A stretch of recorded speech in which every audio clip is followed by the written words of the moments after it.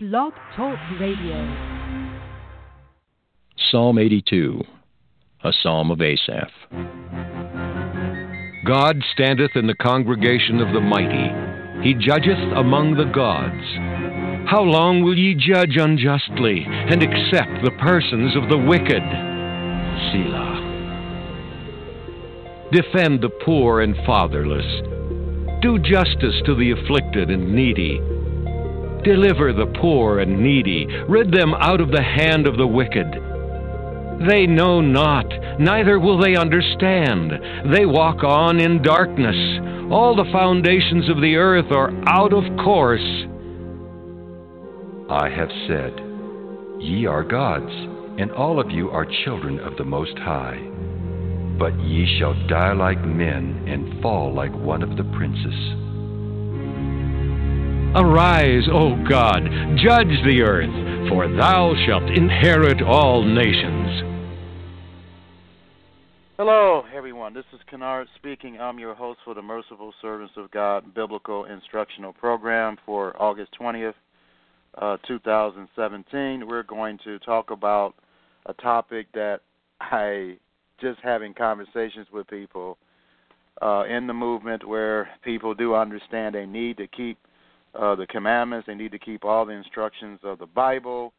They really have a difficult time understanding that we have to suffer. People seem to think that if you obey his commandments, that everything's going to go okay, I'm not going to have any problems, we shouldn't mention anything negative at all to anyone, and if we do, we're going to scare them away, and all this other ridiculous talk. And there's no human being on earth, including Jesus or Yeshua, that did not say something negative out of their mouth, okay? It's not so much saying something negative is the reason why you're doing it, and does it, or is it going to have any positive result from it?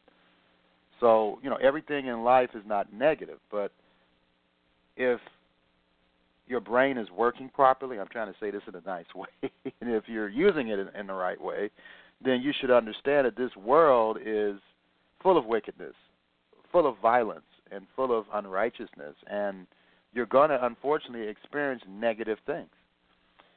The key to dealing with anything that's negative is whether or not it's going to lead to something positive in the end. Even people thrown in the lake of fire is going to be a positive thing, because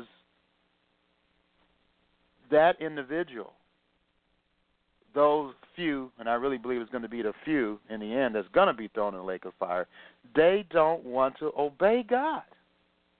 They will totally just walk away from him. And so God in his mercy is not going to allow those individuals to continue to be in that state forever and ever. So that's the first benefit. The second benefit is that these people won't affect other people who are trying to live a righteous life. And you have people preaching false doctrine that, we should just tolerate people's sins even if they don't want to repent, and we could just accept anybody into our assemblies, gay people, lesbians, and we love them. This is how we show that we love them. Well, no, it's not. I mean, people don't understand that love also involves correction. People want to avoid that fact, that love involves correction. And when I hear people preach about ahava, or love, that's what love means in Hebrew, they avoid that. They avoid the scriptures that say that you can't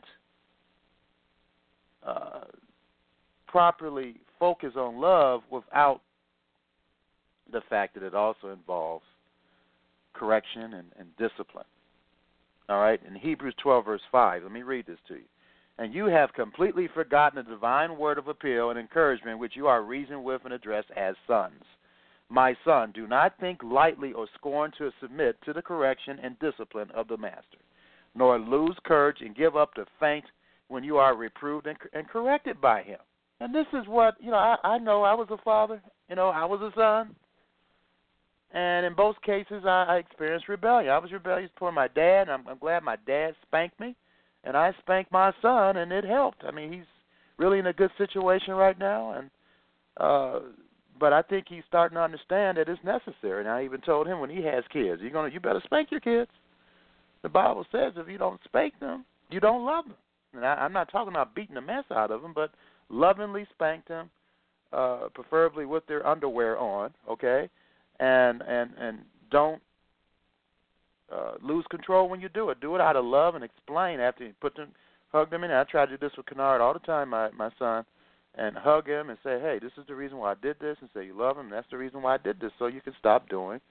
So it'll influence you to stop doing the evil behavior that you display. So, but God does us the same way, ladies and gentlemen. And most people, and I don't hear too many ministers really preaching this message, that love has a lot to do with correction. Verse 6 of Hebrews chapter 12, for the master corrects and disciplines everyone he loves. Let me repeat that 2 more times. For the master corrects and disciplines everyone whom he loves. Again, Hebrews 12, verse 6, for the master corrects and disciplines everyone whom he loves, and he punishes and even scourges every son whom he accepts and welcomes to his heart and cherishes. And I get persecuted even by people who you would think I'd be persecuted. Well, why are you suffering? How come you're struggling? La, la, la, la, la. You know? And I'm going to show you some biblical examples today, and I hope you believe it, because that's the problem with most of our people, not only that are part of the 12 tribes of Israel today, but of the whole world. We don't want to listen to God's words. We don't want to be corrected. And that's the reason why, that's one of the major reasons why we suffer, because we don't want to be corrected. Verse 7, you must submit to and endure correction for discipline. In verse 7, it says, you must submit to and endure correction for discipline. God is dealing with you as with sons. For what son is there whom his father does not train and correct and discipline? And this never ends, folks. I mean, just because you're adult children doesn't mean you don't listen to the instruction of your father. And, sons that do this don't get as blessed as they could if they don't hear the instruction of their father. In Proverbs 1, verse 8, my son, hear the instruction of thy father. It doesn't say, well, what if my father's wicked? Or no, of course, if your father's wicked, if he's saying something wrong, don't listen to him. But if that wicked father is saying something that's good, then you listen to it. All right, my son, hear the instruction of thy father, and forsake not the Torah of thy mother. So your father and your mother always will have some advice for you, regardless of things that you may know that they don't know. And one of the things that your parents will always know more than you is how to live. And you must, as the Bible commands here, listen to the instruction of your father. And it's a commandment. Proverbs 4, verse 1, hear, you children, the instruction of your father, and attend to know understanding. One of the commandments that has a promise to it, the first one, which is the most difficult for all of us to follow, unfortunately. Ephesians 6, verse 4, it says, fathers, well, I'll read this to you, because fathers, we have a role in this too. Do not irritate and provoke your children to anger. This is an amplified version of the Bible. Do not exasperate them to resentment, but rear them tenderly in the training and discipline and the counsel and admonition of the Lord. And I did that a few times. I didn't do it often, but some fathers more than others, they provoke their children to anger. In other words, they overdid it. Like, let me give you an example. If you tell your children to pick up something off the floor, and you give a 30-minute sermon about it, I mean, that is overdoing it, folks. You can't overdo anything. But anyway, Ephesians 6, verse 1 says, children, obey your parents in the master. In other words, your parents need to be keeping the commandments too. They go tell you, well, go and rape some girl. Then, of course, you don't do that. So obey your parents in the Lord as long as what they're saying is not in violation of common sense morals, or more importantly, the morals of God, then you are to obey them. All right? If my dad called me right now and said, son, I need some help, can you come here to Chicago to help me? I would help him. Okay? That's just an example of it. If I could, I would help him. For this is just and right. All right? And in verse 2, it says, honor, esteem, and value as precious your father and your mother. This is the first commandment with a promise. Now, here's the key verse that most seem to understand. Verse 3. This is the promise. That all may be well with you. He says all may be well with you, and that you may live long on the earth. Now, it doesn't mean you won't have problems, because that's what this study's about, but in the end, it will work out. It will work out. That's what he's saying. Okay? So that's the important thing to understand. All right, so I didn't know if I was going to talk about the obvious issues that we have with not obeying authority, in particular the authority of our parents. Jews teach, and this makes a lot of sense, that the fifth commandment certainly is the most difficult commandment for people to keep. And, yeah, I could vouch for that too, even though I'm a lot older now and I understand, and I do the best I can to treat my elderly parents with the utmost respect and honor for them, because without them I wouldn't be doing what I'm doing now. I wouldn't be having the success that I'm having. And another thing, before we get into this, people are deceived by the devil, and they think that success means making a lot of money and all this other stuff, and that is not true. Let's go to Joshua chapter 1. Let's look at some basic scriptures about this. And this program may extend here, because I really want, and I desire, and Yah desires for you to understand that you can't equate suffering with wickedness all the time. And I know some people that I know very well that have a difficult time understanding that. They think, oh, if I'm suffering, I must be doing something wrong. Not necessarily, folks. Not necessarily. And I'm going to prove that to you today. Yes, it's true. Biblically, you could be doing something wrong. Whenever you sin, you curse yourself. That's what the Bible is pretty plain about. However, there are some righteous people in the Bible that suffered, and it wasn't because they sinned. And that's what I'm going to try to cover today, because most people don't understand that part of it. And some people don't even understand that Yeshua suffered. He suffered worse than any human being that ever lived. All right, so that's what people don't seem to understand. They don't understand that this life that we're living in, it involves suffering, folks. And why is that? Well, we made the choice. Unfortunately, our earthly father, our first one, Adam, made the choice, right? Adam and Eve. We made the choice to suffer. And this is recorded in Genesis. This is recorded in Genesis for our teaching. And people want to ignore these verses, and all the answers to the reason why we suffer, the reason why things are the way, are in this Bible. You need to blow the dust off of it and read it and believe what it says. That's what you need to do. Stop with all this whatever. But anyway, before I really get it. Anyway, Genesis 3, verse 17, it says, and to Adam he said, because you have hearkened unto the voice of your wife. It doesn't mean we shouldn't listen to our wives, but when our wives and some other people are obviously saying things that are against the scriptures, and I'm not saying all wives do this on purpose, but some do, okay? Regardless of what its purpose or not, you're not supposed to listen to it.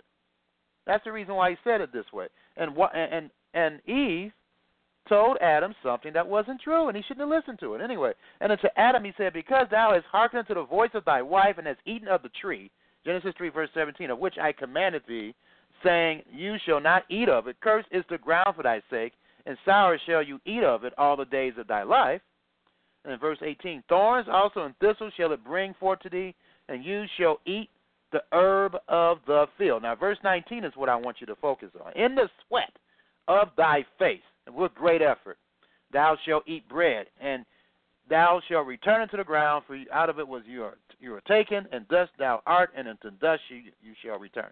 So right there, Adam, mankind, was cursed to work harder than what they should have because of what? Of sin.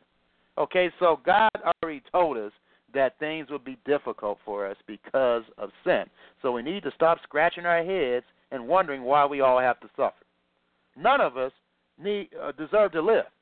We need to be thanking God every day that we can wake up in the morning, because none of us deserve this life, folks. It's only because of the shed blood of Jesus or Yeshua that we are still alive today. So we got to stop acting like we're not supposed to suffer, that Yeshua suffered for us so we don't have to.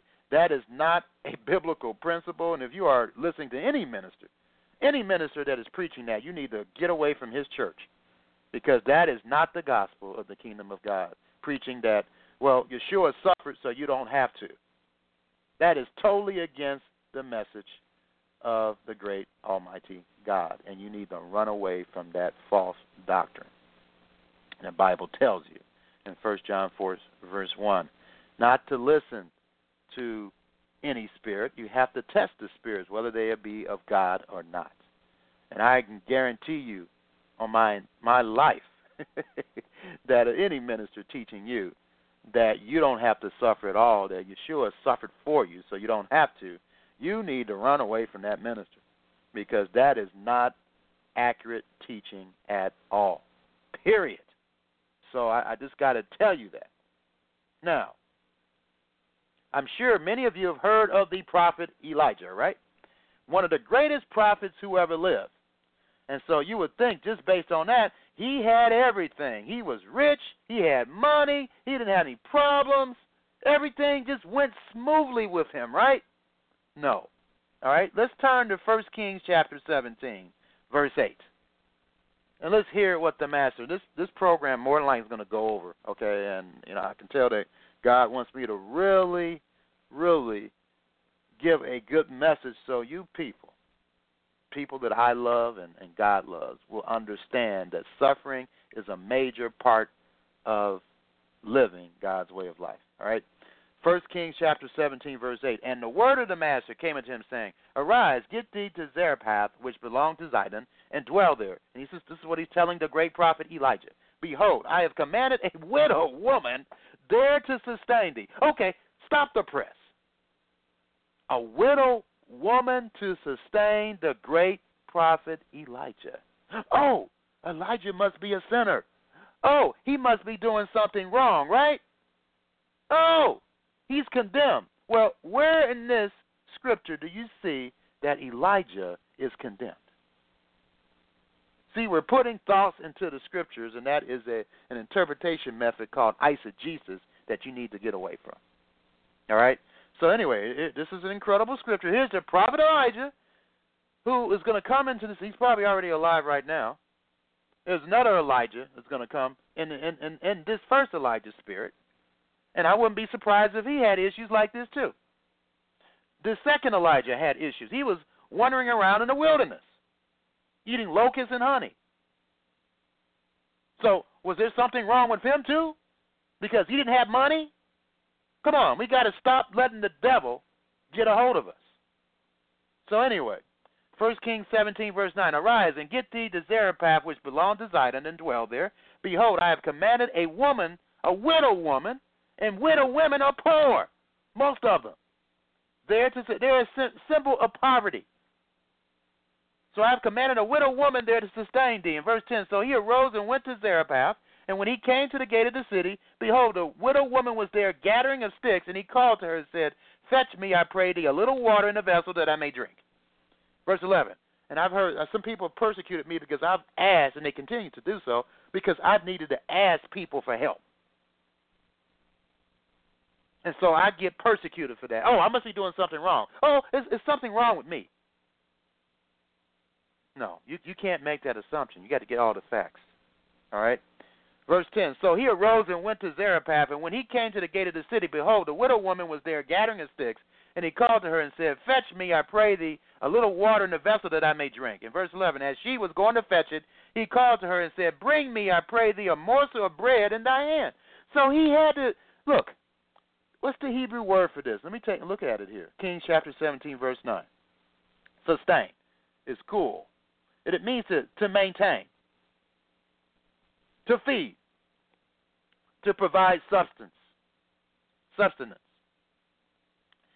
So God commanded, this is an incredible scripture, God commanded that Elijah totally depend on a widow, which is a symbol of poverty, ladies and gentlemen. All right? Remember the widow's mite? All right, so anyway, and that scripture about the widow's mite, it doesn't say that a widow should give all the, you got to look at the context of that. And he was talking about, before that event happened, how the Pharisees devour widows' homes. And then that was an example of it, her giving her offering. So in verse 11, and as she was going to fetch it, he called to her and said, Bring me, I pray thee, a morsel of bread in thine hand. In verse 12, and she said, As the Lord God liveth, I have not a cake, but a handful of meal in a barrel, and a little oil in a cruse. And, behold, I am gathering 2 sticks, that I may go in and dress it for me and my son. I will be right back here. Give me about 20 seconds.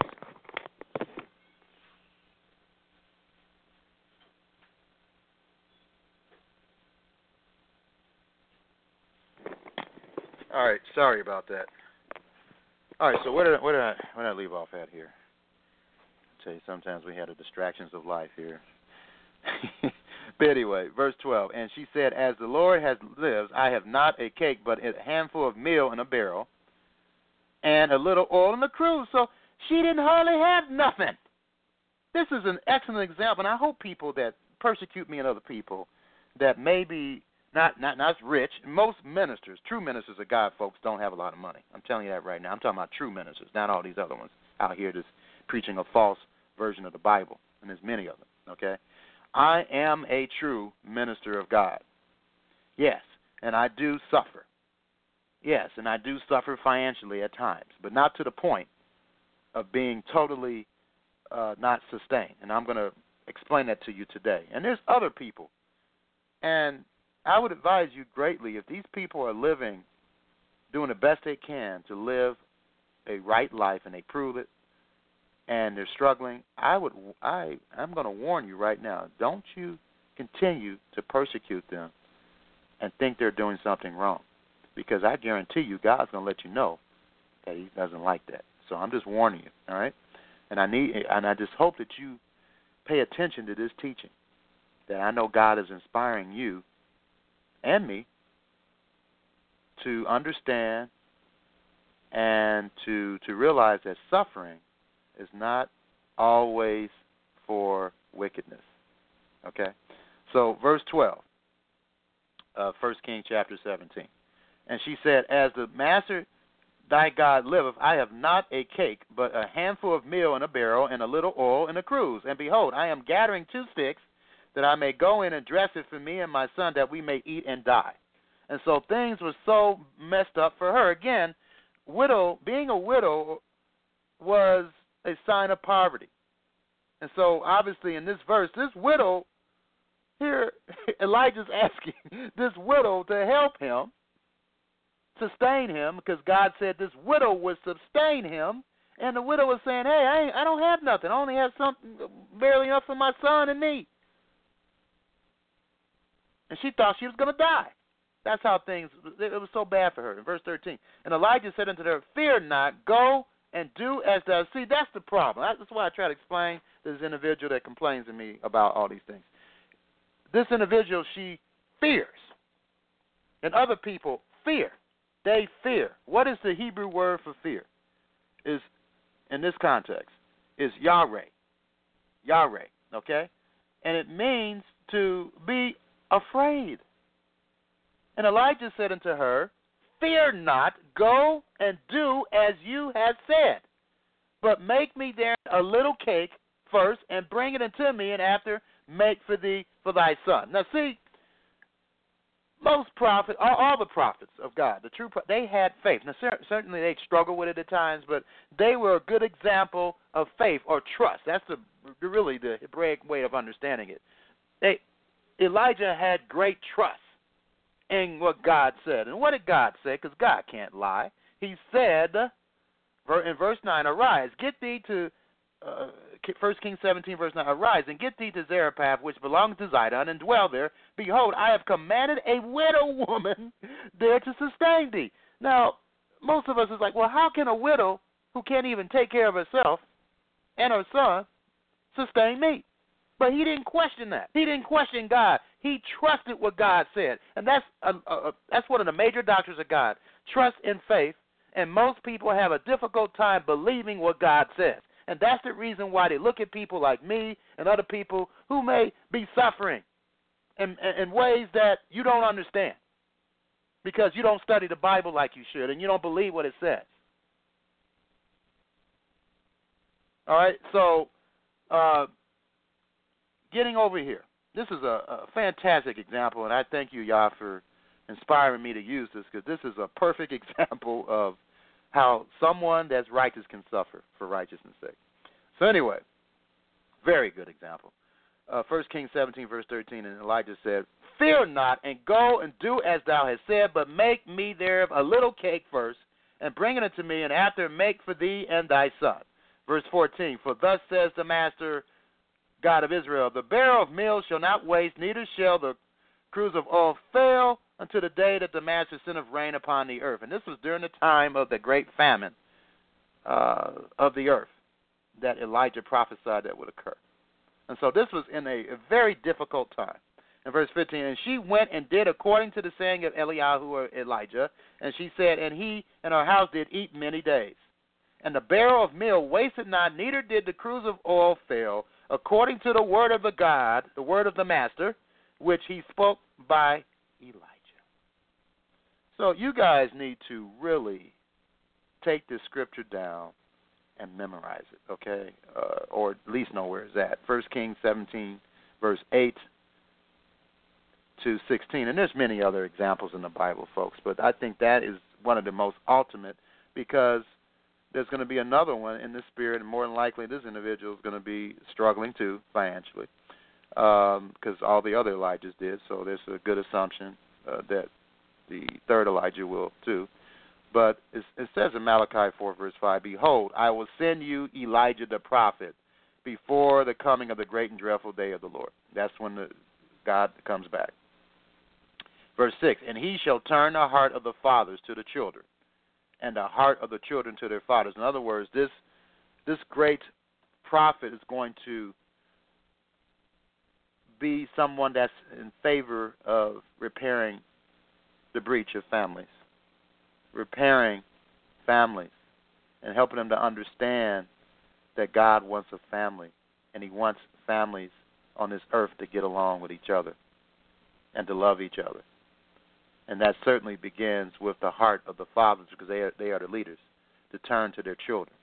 And the heart of the children, and this word in Hebrew means sons, because the fathers and sons are the leaders of society. If fathers and sons don't get along, all of society will crumble. And so a part of my ministry, and I don't claim to be Elijah, but I certainly think like him, and I act like him. Okay, so I feel motivated to preach Elijah's message, and so that is the truth. Now, whether I'm Elijah or not, I don't know, but I tell you one thing: I'm passionate about his message. I can't lie about that, and I understand his message, and I preach his message, and whoever this Elijah is, that's going to be his responsibility.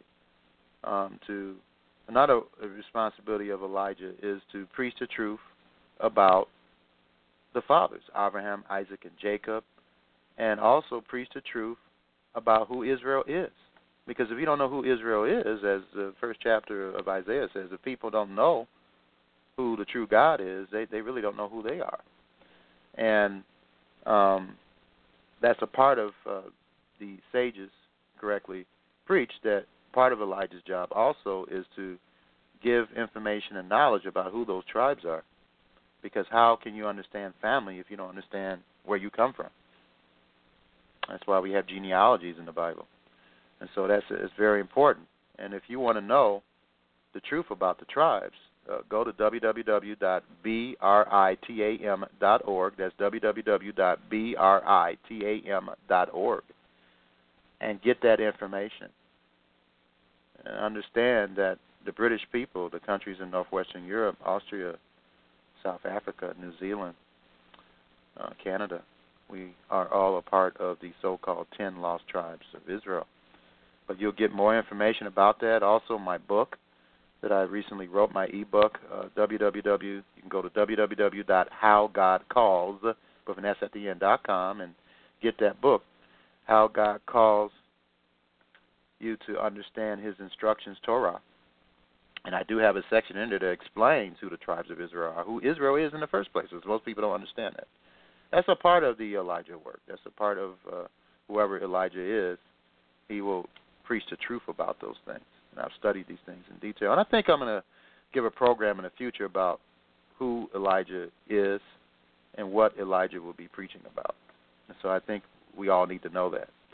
So anyway, that's the context of Elijah here. And more than likely, the third Elijah also will be having financial issues and problems, folks.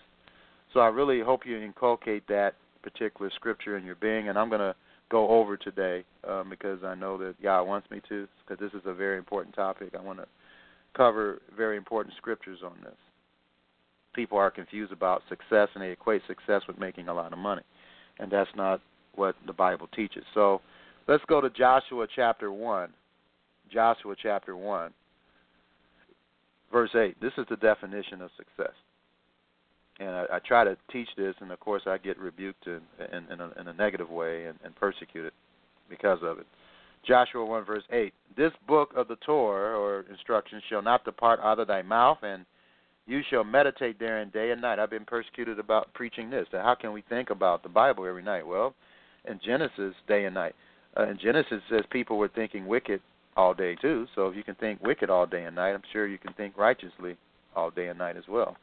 So anyway, this book of the law shall not depart out of thy mouth, but you shall meditate therein day and night, that you may observe to do according to all that is written therein. For then you shall make thy way prosperous, and you shall have good success. And prosperous means you will have what you need. That's what that's talking about. It's not saying that you're going to be rich, and have all kinds of things. And, everybody wants to desire to be like Abraham, Isaac, and Jacob, and I understand that. But life is not about having riches. Yeshua didn't have a lot of riches when he was on the earth. Neither did his followers. A lot of them didn't. Some did. Most didn't. All right? And then in verse 9 it says, have not I commanded thee, be strong and of good courage, be not afraid, neither be thou dismayed, for the Master thy God is with thee wherever you go. Joshua 1, verse 8 to 9. And that example, starting in 1 Kings 17, verse 8, of the widow sustaining Elijah, incredibly and miraculously through the help of Yah. And see, that's a good example. That shows you that God can sustain you if you believe him, and he will provide what you don't have. He'll do it miraculously, and I can vouch for that because my whole life is a miracle. All right, my whole life is certainly a miracle, and I'm sure that some of you listening to me, some things have happened to you that were outright miracles. That didn't make any sense other than the fact that God did it. And we can't be dependent on ourselves, folks, and call ourselves believers. God wants us to be totally dependent on him. We can't be self-sustaining. There's no such thing as that. Without God allowing us to wake up and allowing oxygen, we would be dead. So there's no such thing as that we do everything ourselves and we don't need God or anyone else. That's a false doctrine. Okay, so let's go to this scripture here in 1 Peter 4, verse 12 to 19. That's one of the key scriptures I have for the program. It says, Beloved, do not be surprised at the fiery ordeal among you. And again, I get people that are close to me, they're surprised at what I'm going through.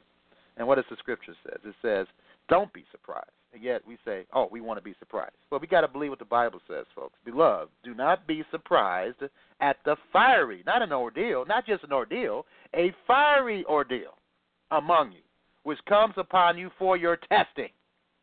For your testing. As though some strange thing were happening to you. And I hope this person or people that have issues with this and seeing other people suffering and them say, I hope you understand and believe this scripture, because this is a scripture that should correct you.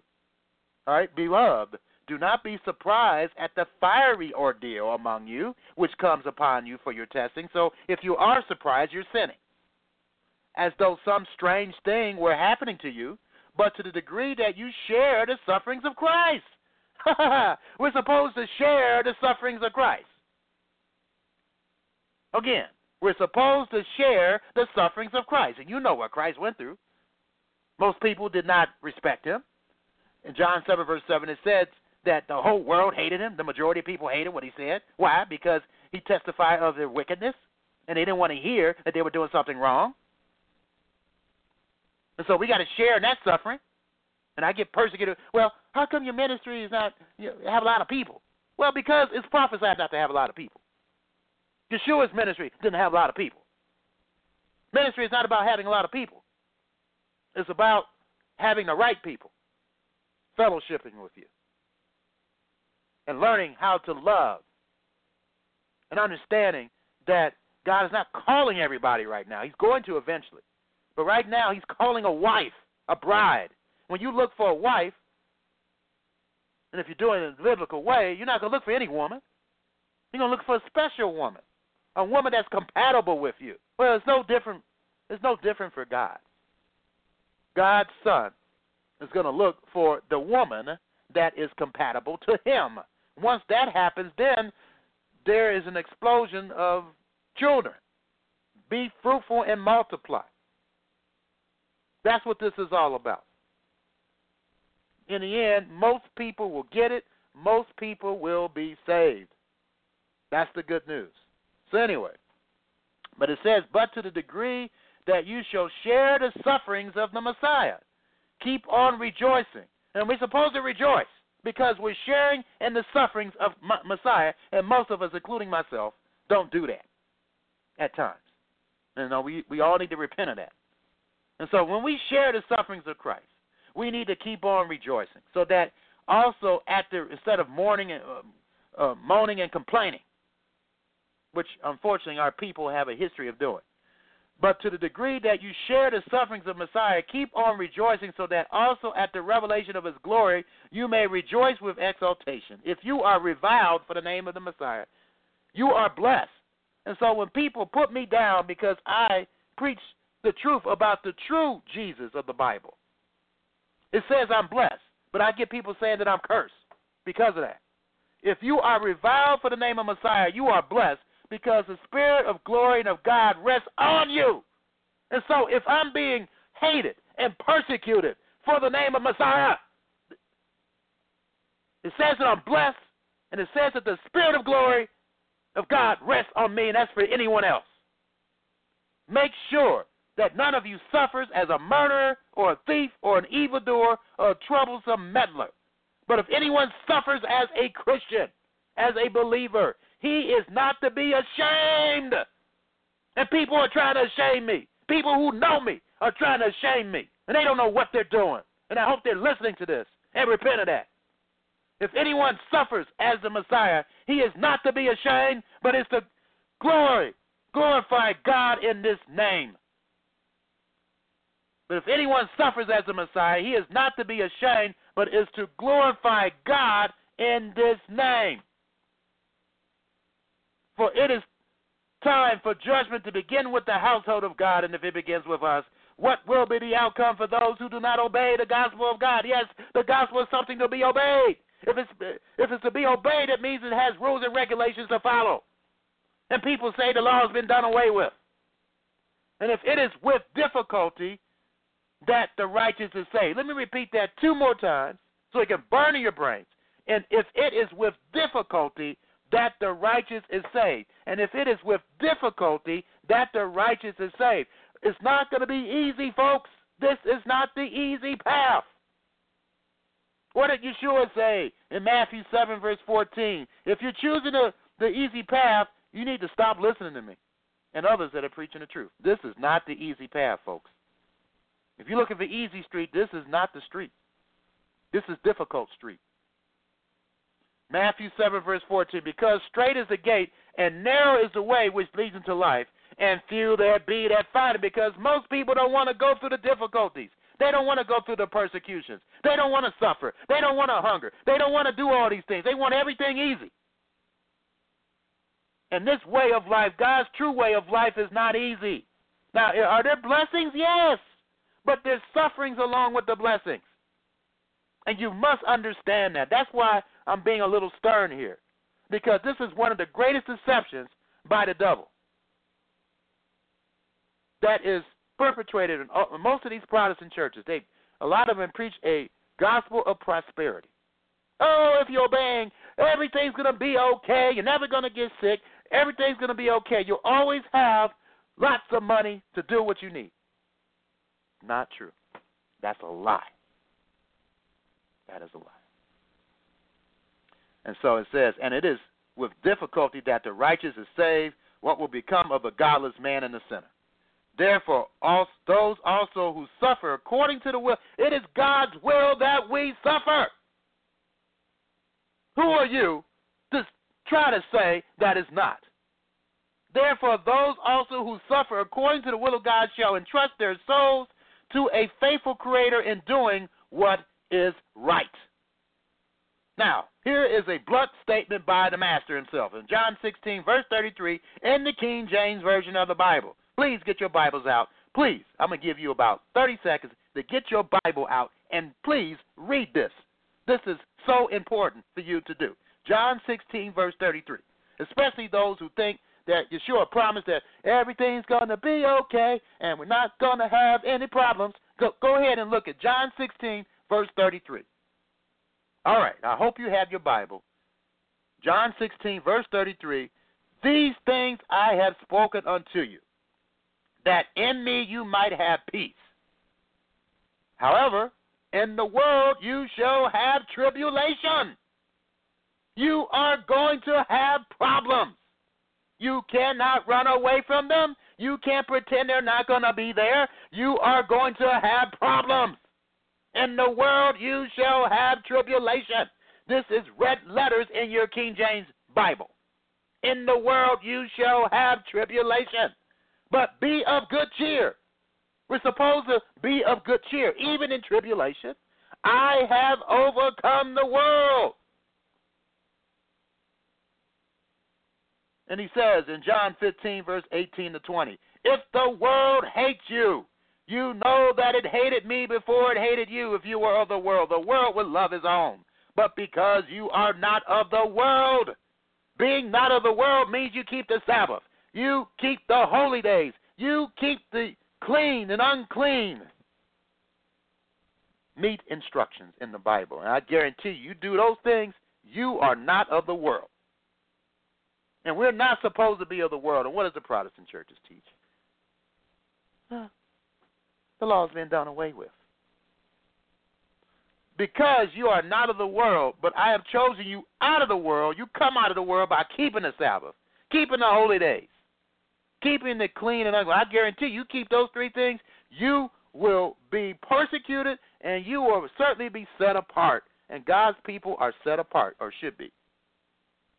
Not that they are better than anyone, it's that they're living God's way of life, which is better than everyone's way. But because you are not of the world, but I have chosen you out of the world, therefore the world hates you. Remember, the word that I said unto you, the servant is not greater than his master. If they have persecuted me, and they did, they will also persecute you. However, it works the other way around too. If they kept my saying, they will keep yours also. If conditions. These are very powerful scriptures that will destroy any thought that you have about suffering is always the person's fault and God is cursing them. And I hope, for your sake, that you believe these scriptures. Now, I'm going to be going off the air in a few minutes, but this program, I don't know how long this program is going to be, as long as it needs to be. So I could really teach the truth about this. So may Yah bless and keep you. And Yah willing, I'll be available to you next week. And please listen to the archive. All right, I'm going to continue on with this very important Bible studies. I'm in the recorded session of this program. So, let's continue on with this. So we did the example of Elijah, and I'm just going to quote certain other scriptures here. I'm sure you know of the suffering of Job and Joseph. If you don't, I suggest you read the entire book of Job and Joseph. I'm sure a lot of us have not suffered like they did. And then here we complain. Acts 14, verse 22. Acts 14, verse 22 states the following. Confirming the souls of the disciples and exhorting them to continue in the faith, and that we must through much tribulation enter into the kingdom of God. We, through much tribulation, must enter into the kingdom of God, folks. This is not an easy thing. It can be done, and it will be done with most people. Understand that you did not choose the easy road. This is not the easy road, folks. You know, it's not the easy road. All right, so 1 Peter 2, verse 18. 1 Peter 2, verse 18 says, servants, be subject to your masters with all fear, not only to the good and the gentle, but also to the forward. So it says, servants, be subject to your masters with all fear, not only to the good and the gentle, but also to the forward. And forward means people who don't treat you with respect. And that's something that I'm learning. You know, and I'm learning to take abuse from people. But there's a limit to that, of course, but we need to do as much as possible.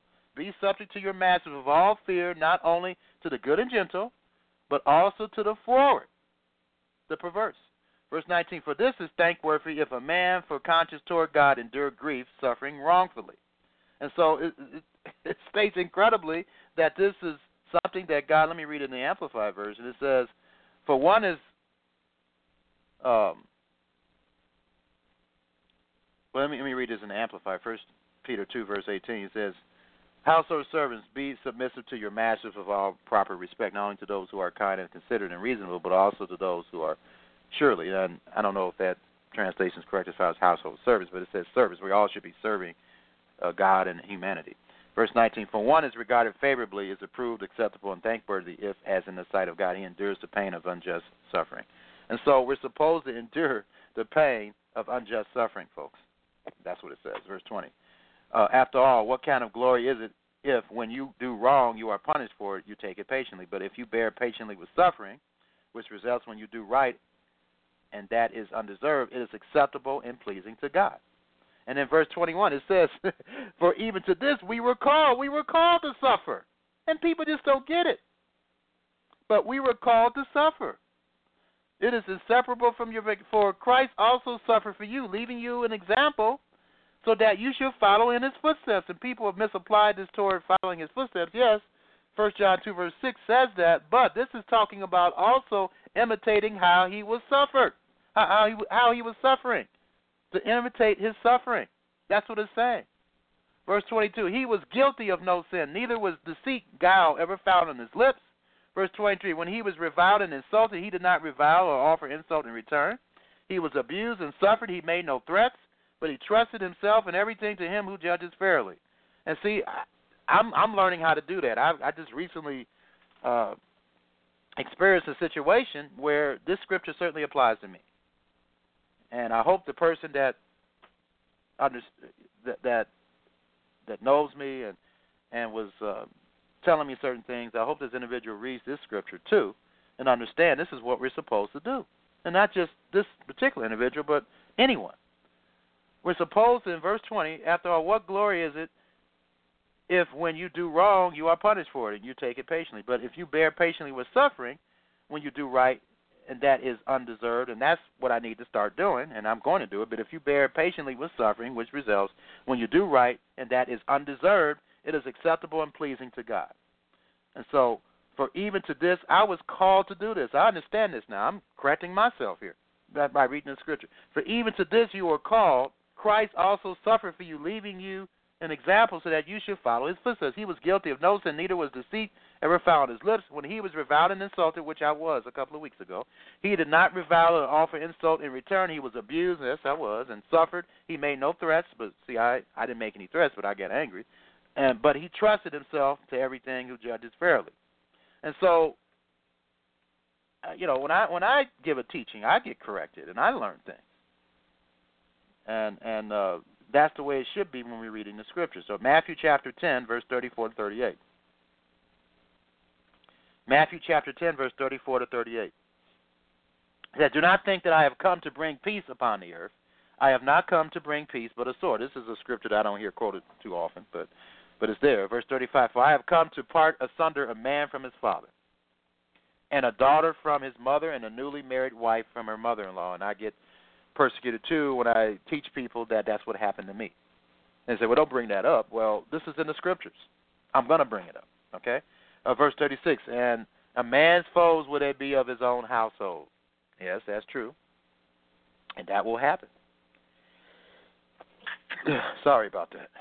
In verse 37, "He who loves and takes more pleasure in father or mother more than me is not worthy of me. He who loves and takes more pleasure in son and daughter more than me is not worthy of me." We can't take our physical family or anyone's family more so than God.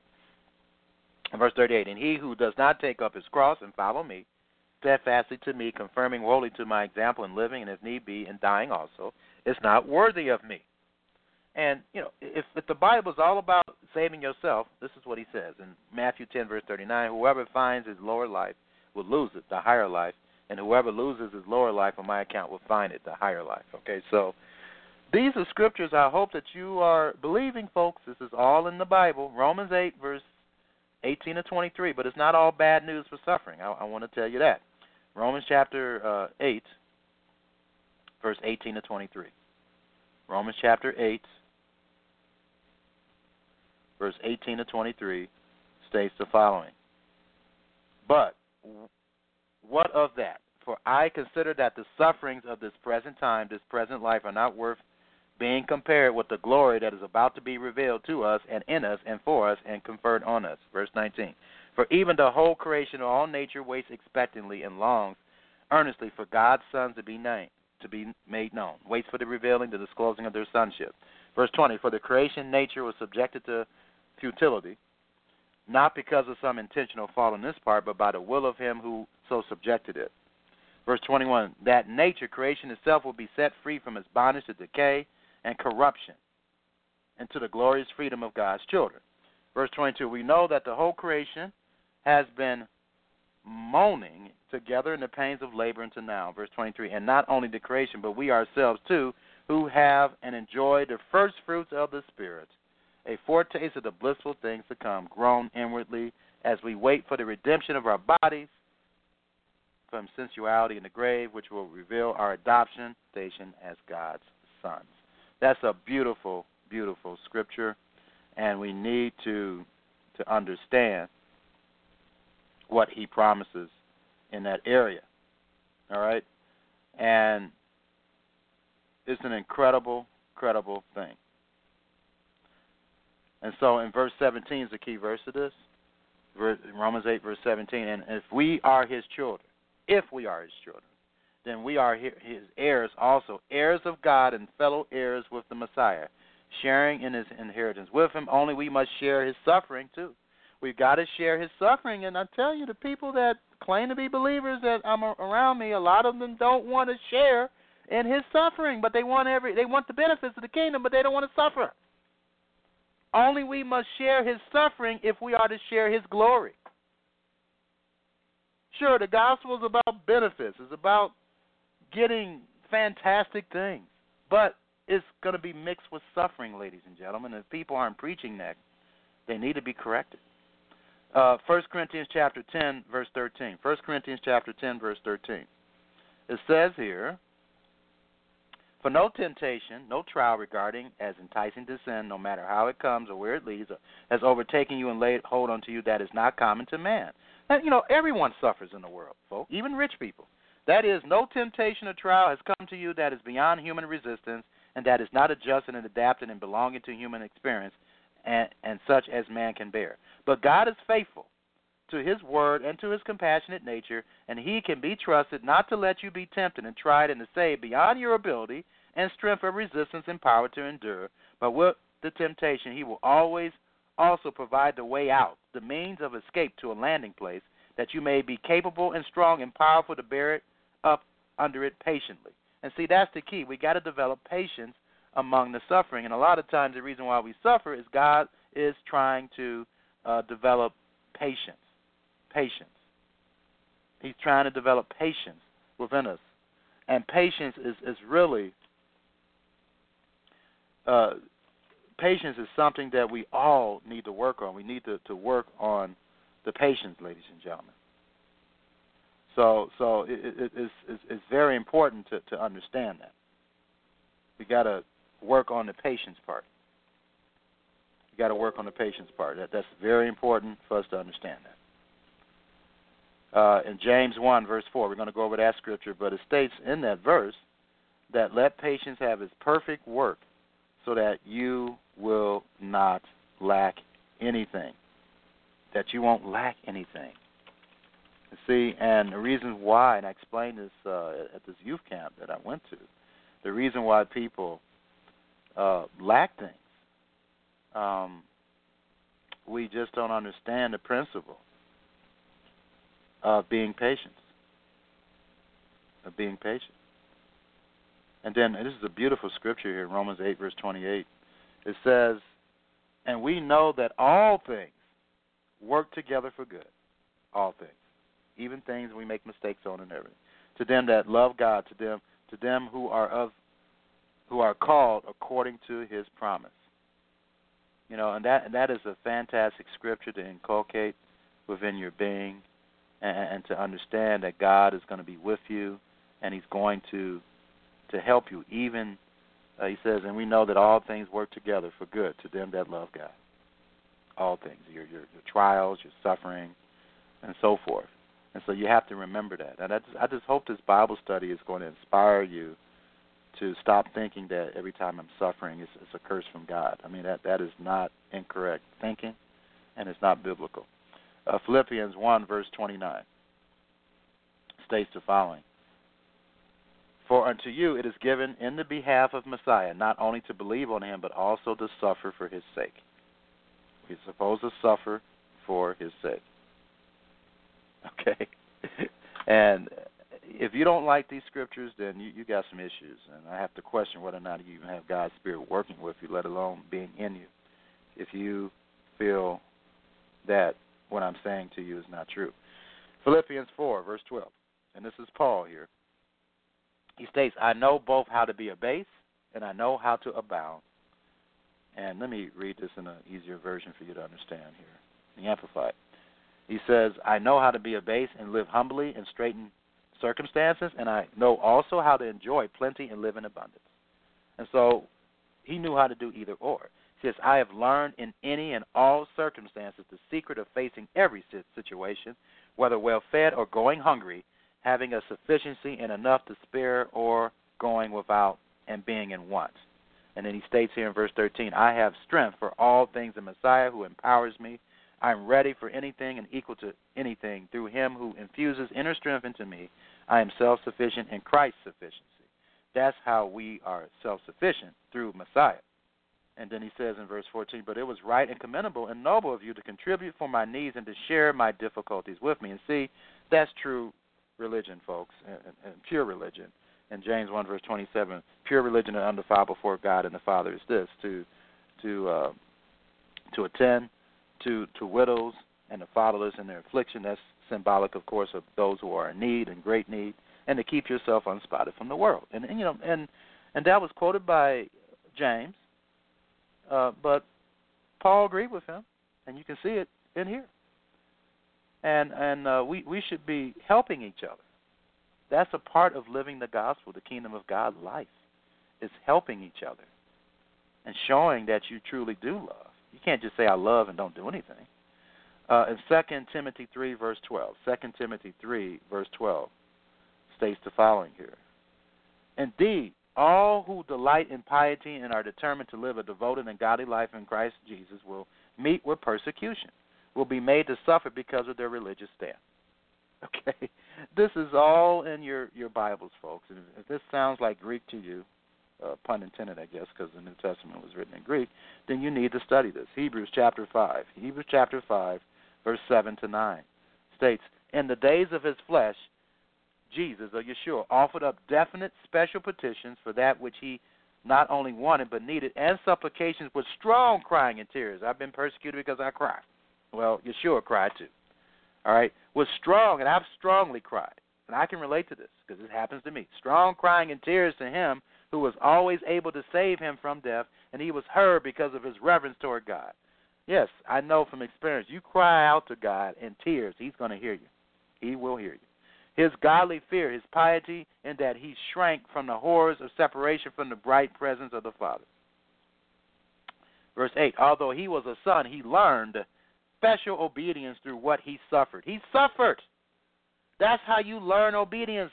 The master, the most perfect, the only perfect human being on the earth, also suffered. So what makes us think we're not going to suffer? See, that's the devil deceiving anyone to think that this life is not about suffering, because we had a perfect man on the earth that suffered. But see, the false doctrine and gospel that's preached, well, he suffered for us so we don't have to. No, no, no. He suffered so that you can share in his sufferings, so that you can become also perfect like he is. He was already perfect, but he became more perfect and more complete. But with us, we're going to be just becoming complete, because unlike him, we got issues. He didn't have any issues. He was perfect, and he just became more perfect. Hebrews 5, verse 8, although he was a son, he learned active special obedience through what he suffered, in verse 9, and his completed experience making him perfectly equipped, he became the author and source of eternal salvation to all those who give heed and obey him. So you have to obey him. He's the Word of God. He's this entire Bible, folks. He's the entire Bible. That may sound strange to you, but let me quote this scripture, because I always got scriptures. All right? John 5, verse 37, and the Father who sent me has himself testified concerning me. Not one of you has ever given ear to his voice or seen his form, his face, what he is like. You have always been deaf to his voice and blind to the vision of him. And then verse 38, and you have not his word, his thought living in your hearts, because you do not believe and adhere to and trust in him and rely on him whom he has sent. This is why you do not keep his message living in you, because you do not believe in the messenger whom he has sent. And so that's a very powerful scripture to prove that the God of the Old Testament was Yeshua or Jesus, and that's another Bible study. All right, so Mark 10, verse 30. Mark 10, verse 30. Let's take a look at that. Mark 10, verse 30. I've got to move it along here. It says, who will not receive, talking about us, those who have the Spirit working with them or inside of them right now and being trained to be his bride and wife, who will not receive 100 times as much now in this time, houses and brothers and sisters and mothers and children and lands with persecution, and in the age to come eternal life. I think some people, a lot of people I guess, I don't know, but a good portion, they want to erase with persecutions. But we're going to receive many blessings with persecutions. Mark 10, verse 30. And so everything's not going to be easy, folks. All right, and unfortunately, in this push-button society, we expect things to be easy, and they're not going to be easy, folks. I would be lying to you to say otherwise. 2 Corinthians chapter 10, verse, 2 Corinthians chapter 12, verse 10. Verse 10. So for the sake of Messiah, I am well pleased to take pleasure in infirmities, insults, hardships, persecutions, perplexities, and distresses. For when I am weak in human strength, then I am truly strong, able power, and divine strength. And that is a principle. And so we need to take pleasure in, I know it's hard, but that's what the Master is telling us to do, and using Paul to tell us to do this. 2 Corinthians 12, verse 10. For the sake of Messiah, I am well pleased to take pleasure in infirmities, insults, hardships, persecutions, perplexities, and distresses. For when I am weak in human strength, then am I truly strong, able, powerful, and divine strength. And divine strength. All right, 1 Corinthians chapter 4, verse 11 and 13. It says, to this hour, and these are apostles, okay? You would think apostles would, they'll have it easy. Everything is so easy with them because they have the most power, and they are the greatest example, right? Other than Messiah and the Father, right? Well, that's wrong. 1 Corinthians 4, verse 11, to this hour we have gone both hungry and thirsty. We habitually wear but one undergarment and shiver in the cold. We are roughly knocked about and wander around homeless. Verse 12. And we still toil unto weariness for our living, working hard with our own hands. When men revile us, wound us with accused sting, we bless them. When we are persecuted, we take it patiently and endure it. And that's something we all need to work on. Verse 13, when we are slandered and defamed, we try to answer softly and bring comfort.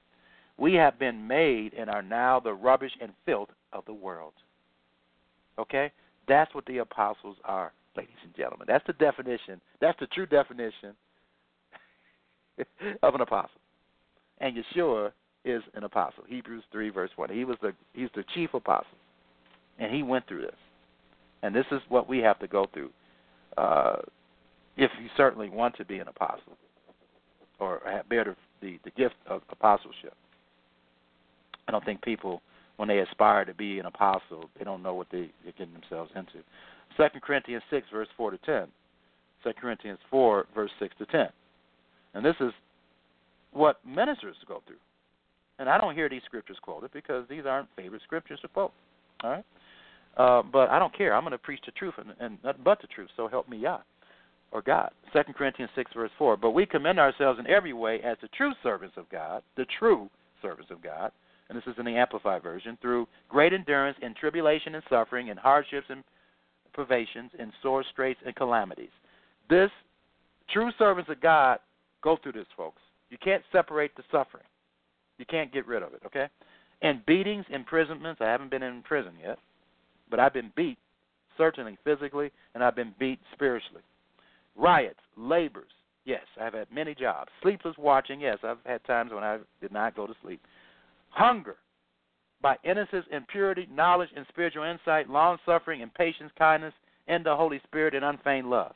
By speaking the word of truth and the power of God with the weapons of righteousness for the right hand to attack and for the left hand to defend. Verse 8, amid honor and dishonor, in defaming and evil report, and in praise and good report, we are branded as deceivers, yes, impostors, and yet vindicated as truthful and honest. This is certainly me and any true, and I mean true, minister of God. Verse 9.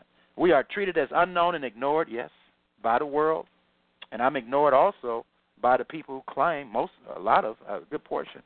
I'm not respected like I should, but this is prophesied to be. And yet we are well known and recognized by God and his people, well, for some of them, not all of them, as dying, and yet here we are alive, as chastened by suffering, and yet not killed. Verse 10, as greed and mourning, yet we are always rejoicing, as poor ourselves, yet bestowing riches on many, as having nothing, yet in reality possessing all things. Yes, when you look at it spiritually, I'm very rich. But if you're just looking at the temporal thing, I'm not rich. Okay, and most true servants of God don't have a lot of money. Okay, so that's something that you need to understand. And if you don't understand that, then there's nothing more I can do to help you other than pray for you. Deuteronomy chapter 8, starting in verse 1. Now remember Yeshua, when the devil was tempting him, he quoted this scripture from Deuteronomy. But this is the context. This is what's surrounding the verse. And I want you to pay attention to this. Deuteronomy 8, verse 1. All the commandments which I command you this day you shall be watchful to do, that you may live and multiply and go in and possess the land which the master swore to give to your fathers. Verse 2. And you shall earnestly remember all the way which the master your God led you these 40 years in the wilderness to humble you and to prove you to know what was in your mind and heart, whether you would keep his commandments or not. So this is one of the reasons why suffering can be righteous. God wants to test you to see whether you would keep his commandments or not. It doesn't mean that you're being wicked all the time when you suffer. And he humbled you and allowed you to hunger and fed you with manna, which you did not know, nor did your fathers know, that he might make you recognize and personally know that man does not live by bread alone, but man lives by every word that proceeds out the mouth of the master. So this is in the context of keeping all the commandments, and Yeshua quoted the scripture in Matthew 4, verse 4, and yet what does the Protestant churches teach? Well, you don't have to keep all of them. You don't have to keep the Sabbath. You don't have to keep the holy days. And you can eat whatever meat you want. And like I said, those 3 commandments set you apart. If you don't believe me, try doing it and see people are going to think you're weird for doing it. You know, even Peter warned us about this, that people would think you are strange because you are doing these things. All right, in 1 Peter, I think this is in 1 Peter. Let me see if I can find it. Yeah, 1 Peter chapter 4. Actually, no, this isn't it. Let me see if I can find it here. Here we go. 1 Peter 4. Yes, in 1 Peter 4. Starting in verse 1. For as much then as Christ has suffered for us in the flesh, arm yourselves likewise with the same mind. For he that has suffered in the flesh has ceased from sin, that he no longer should live the rest of his time in the flesh to the lust of men, but to the will of God. So he suffered so that we can change our lives, not so we don't do nothing, because he did it for us. Verse 3, for the time past of our life may suffice us to have wrought the will of the Gentiles, when we walked in lasciviousness, lust, excess of wine, revelings, banquetings, and abominable idolatries. Verse 4, wherein they think it strange that you run not with them to the same excess of riot, speaking evil of you, who shall give account to him that is ready to judge the quick and the dead. All right? And so, that people are going to think you strange when you do these things. But what does God command us to do? What does God command us to do? Corinthians chapter 6, this is what he says.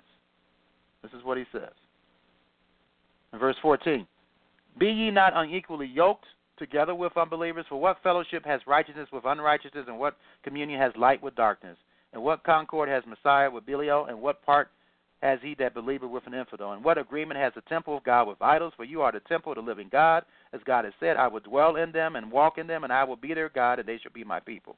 Wherefore come out from among them, and be ye separate, says the Master, and touch not the unclean thing, and I will receive you, and you will be a father, and I will be a father unto you, and you shall be my sons and daughters, says the Lord Almighty. And so I have a few other scriptures to quote, but I think I've quoted enough. I think you get it. Let me give you some other scriptures here. James 1, verse 2 to 4, Revelation 2, verse 6, Matthew chapter 10, verse 22. And so, ladies and gentlemen, I hope that you understand that suffering is not always a curse from God, and that we are commanded to suffer. Yes, suffering is a requirement for those who believe that Yeshua is the Messiah. If you have it in your heart to give to this ministry, please go to www.mercifulservantsofgod.com and click the yellow donate button, and please contribute your gifts. I certainly need them, and it is commanded. And if you want to mail a check or money order, please make it out to Kennard Brown and mail it to 6539 Harrison Avenue, Suite 1091, Cincinnati, Ohio, 45247. May Yah bless and keep you, and Yah willing, I will be available to you next week. Shalom. Peace. Malachi chapter 4.